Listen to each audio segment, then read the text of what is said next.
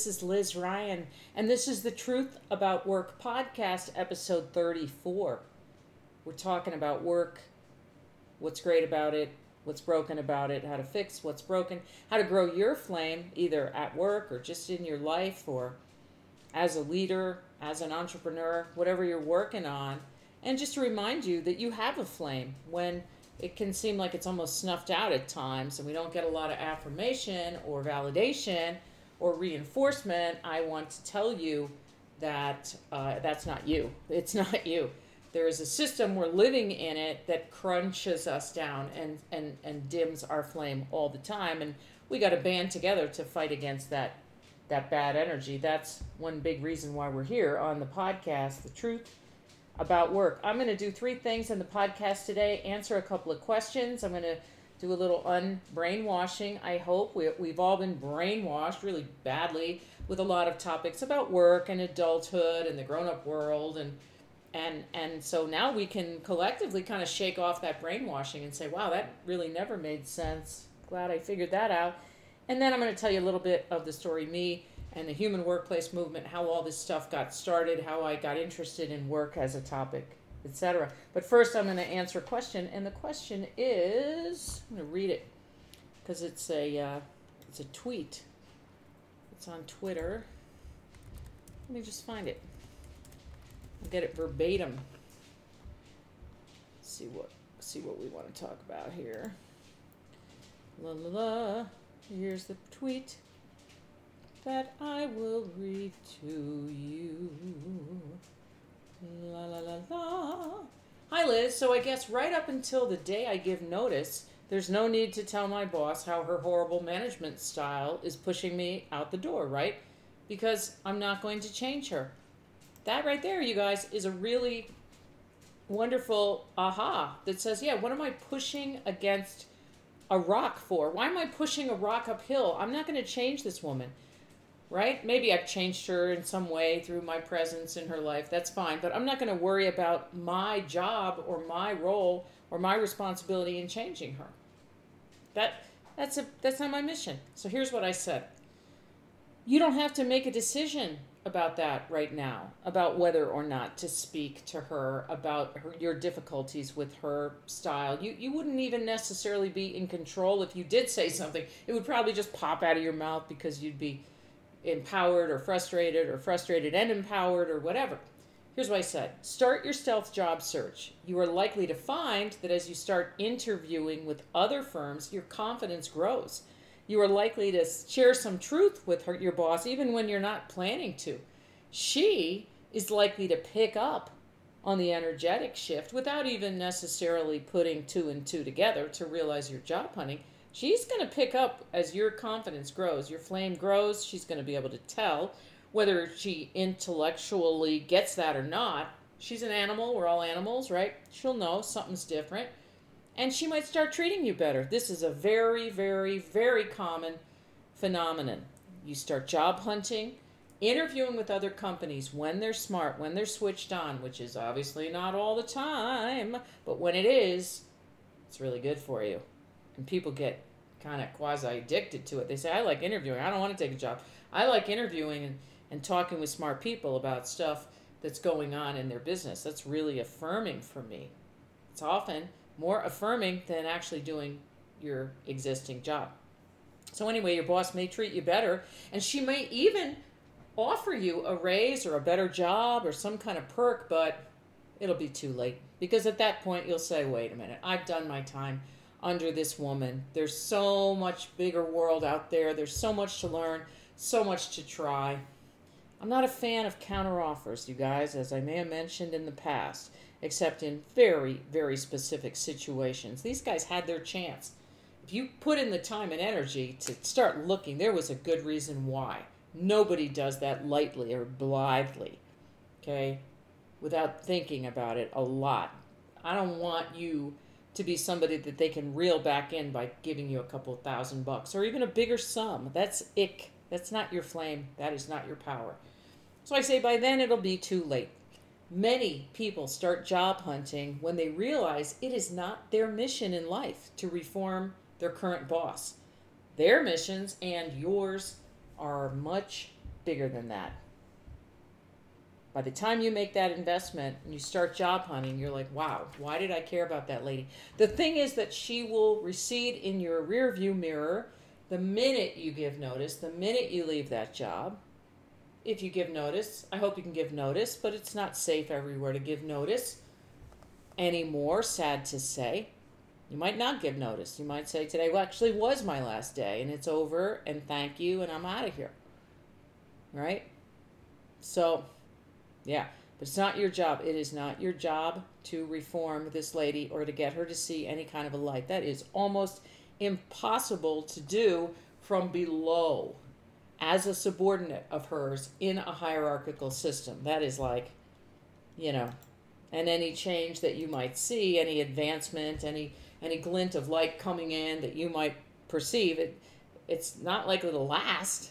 Right? She's in fear. The lady is in fear. That's what makes people act all crazy at work, especially supervisors. She's afraid of the guys above her. I mean, that is a unisex term, the people that she works for. So, you don't have the ability to assuage that fear because you cannot assure her that, no, it's okay, you're not in trouble or you won't get fired or whatever like that. You can't do that. That actually reminds me of a conversation that I had with a CEO who said, so Liz, can you help me? I have a problem in my company around people, and I thought you might be able to help. Oh, well, maybe I can. Tell me more about it. Well, that people are making mistakes. I'm not sure if it's a training issue or a hiring issue. And I said, well, did this come up recently? Is this something new? Over the last year, it's been a real issue in our business. People not trained properly, or else we're recruiting the wrong people. So I said, okay, look, I understand you're a CEO, you have a certain personality type that CEOs tend to have. You want to get analytical, you want to dig down, you want to say, this is the problem. Problem A, it could be cause A, training problem, or cause B, a hiring problem. If you wanted me to get involved, would immediately look at that. I'm not sure it's a training problem or a recruiting problem. In my experience, why? Did your training program just fall apart all of a sudden somehow? Or your recruiting program just stopped giving you the good results it gave you before? That's super fishy. It's more likely a cultural issue, a leadership issue. Why do you say that? Because A, logic, and B, if it were a training problem, people would know that their training were not sufficient to help them not make mistakes, and they would be talking about that.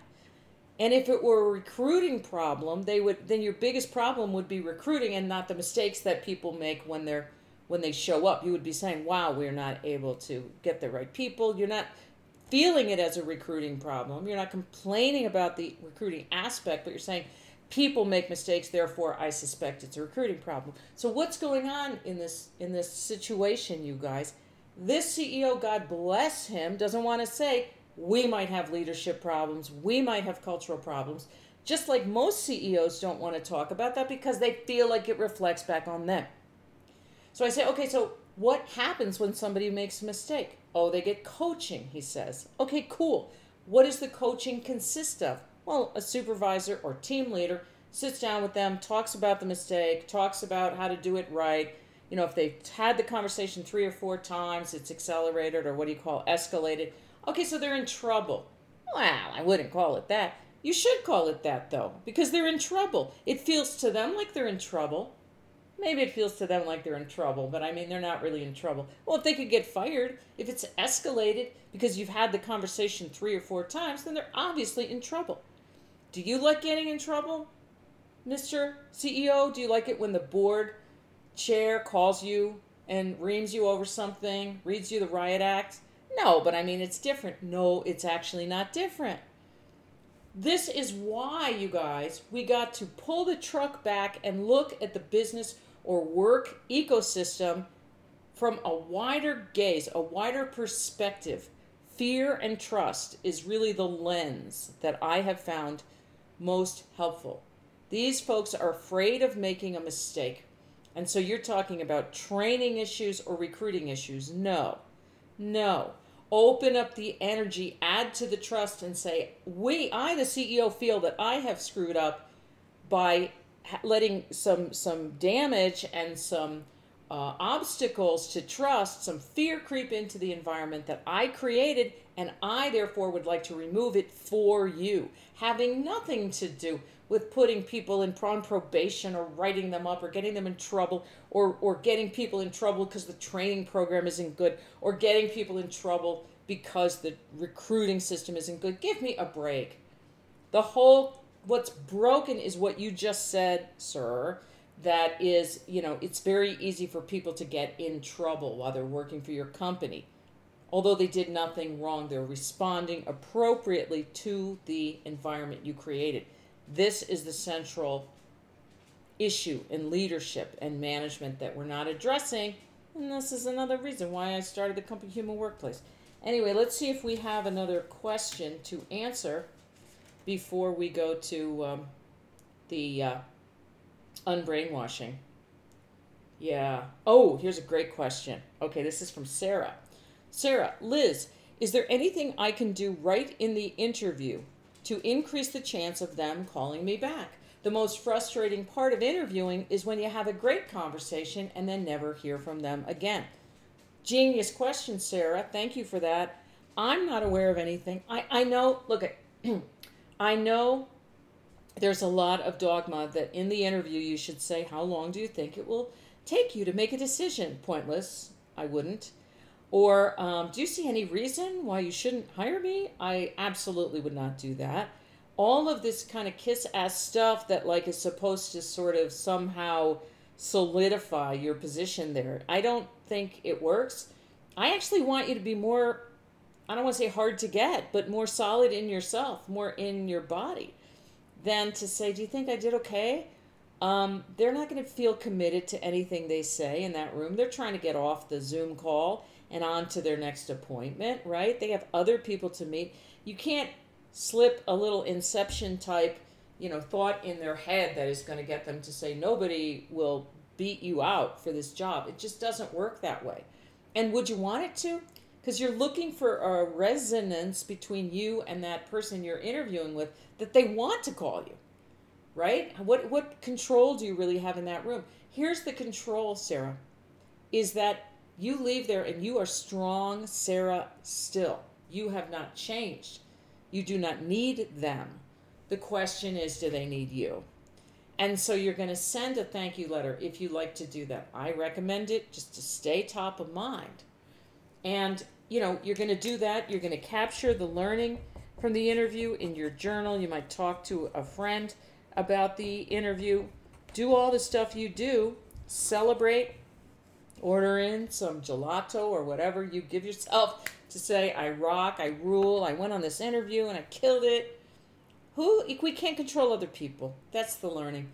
But we control ourselves. So if they don't get back to you in a couple of days, you'll be down your path doing something else. And then the longer it stretches on, it better be a more and more appealing offer. And they better have a better and better reason for that delay. But you don't have to think about any of that right now. Preemptively, you can just live your life. It's hard when the bills are real. Of course, not to say, I need this, but that is exactly the opposite of your power. Sometimes we have to take a job we super don't want, just to pay the bills while you think a little bit, make your next move, and before too long, maybe start interviewing again.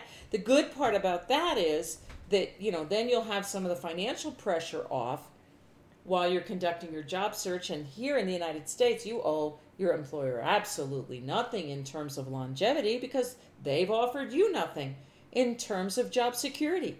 Good and bad, right?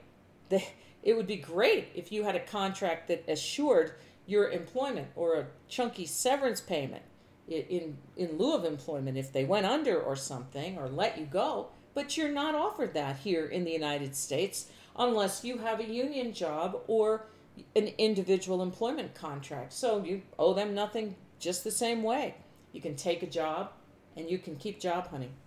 All right, so unbrainwashing, you guys. It occurred to me that we have these very deeply rooted ideas and concepts all over the workplace and the topic of work. And we got to pull them out and talk about them so that we can see where they're faulty and we can get clear on that logically and philosophically. And those unearthing those pieces of faulty, damaging dogma, I have found really helpful, and I hope you do too. And today I want to address one. I got an email from someone who said, my boss likes to say, I wouldn't ask you guys to do anything I wouldn't do. And to her, this is the pinnacle of management, leadership, excellence. I wouldn't ask you guys to do anything I wouldn't do. Could you speak to this? Yeah, for sure I will, because this is unbrainwashing. That idea, I wouldn't ask you guys to do anything I wouldn't do myself, is not good management. That's not good leadership. And here's why. First of all, your manager sits higher than you do by virtue of being a manager on the organizational chart, and that means the power structure. She may not feel like she's powerful. Most managers don't, but for that matter, most CEOs don't feel very powerful either. Believe it or not, they just don't, because it was their feeling of needing that formal, conferred by others type power that got them to do what they did to become a CEO, whether it was starting their own company, which I did, I'm not hating, right, or climbing up the ladder in somebody else's company. So that feeling of never enough security in who I am is very big. It's a very big driver in the workplace, and obviously it ties right into fear. People do things to reduce their own fear, like get promoted to management. I'll have more money, I'll be more important. I'm not saying it's an evil thing, obviously, right? But we have to see the role of fear in that progression. And so your manager is afraid of what? Her managers. So she's going to do whatever she has to do to stay in good shape with her managers, even though that is no kind of a hedge against the issues that get people in trouble, as we said before, or just plain old lay it off and out of a job these days. Like I say all the time, there could be conversations happening in Hong Kong or Des Moines right now that are going to put people out of work next week, and those people haven't done anything wrong. They didn't piss off their manager. They didn't make a mistake. That has nothing to do with it. So your manager, when she says, I wouldn't ask you guys to do anything that I wouldn't do, is thinking, I will do anything, though. I will do anything. If she's fearful, she will do anything to keep her job. So her not wanting to have you guys work any harder or debase yourselves any more than her is not impressive, because she shouldn't even, it's not even on the same playing field. She's getting paid more. She has a higher level position. That's not honorable. That's not any kind of a high watermark in terms of wonderful leadership. I wouldn't ask you guys to do anything I wouldn't do myself. Yeah, but we shouldn't be asked to do anything other than what our job requires. And we should be able to have conversations about that. The fact that you might be willing to work all weekend long because maybe you don't have a lot going on in your life outside of work, or you desperately don't want these people to be mad at you. We don't feel that way, right? We are like artisans. We are like people that you call because you need a great bricklayer or stonemason or whatever to build your house or your church or your whatever it is, synagogue or, mosque, ashram. Could be a garage. Whatever it is, you called us because you need our services. So let's not have a conversation about what you do versus what we do. That's really messed up right there. Like, I'm a good manager because I wouldn't ask you to do anything I wouldn't do. Yeah, but dude, you might be willing to do a lot of stuff that no employee should be asked to do. So that's not a good standard. Good standard is, let's figure out what the job requires and how you get to make your mark on this job and accomplish what you came here to accomplish, learn what you came to learn, and of course have your real life outside of work, the rest of your life outside of work. So yeah, no, unbrainwashing. This is no kind of, paragon of leadership, wisdom or philosophy to say, I wouldn't ask you guys to do anything I wouldn't do. Nah. So yes, just to finish off the podcast today, I'm going to give you a little snippet, part 1 of the story, human workplace story, that is me getting interested in work as a topic maybe a weird topic to get interested in, but nonetheless I am. I would be at home, of course, with my brothers and sisters as a little kid. I'm number 6 in the birth order, 8 kids. And my dad went to work. It was olden times, as my children would say. My dad went to work. My mom didn't go to work until I was in 4th grade. And then she got a job and went to work. And then they were both gone. And we, kids got home after school if we weren't playing with our friends or whatever. And we would just goof around and do kid stuff and probably mess up the house. And then our parents would come back. I understood more about my mom's job because she, after not working for a long time to have the kids, she went back to work in our town at a university. Well, it's a college, became a university later, and she was in the admissions office, admissions. So it's very easy for a little kid to understand. People want to go to this college, mom and her workmates decide who should go to the college and who shouldn't, and that's it. That's the job. I know there was a lot more to it than that, but as a little kid, I didn't understand. My dad was a sales guy and then became a publisher of a magazine, business magazine. So he got in his car or later got on the bus, on the train, and went to work. And I really had no idea what any of that meant.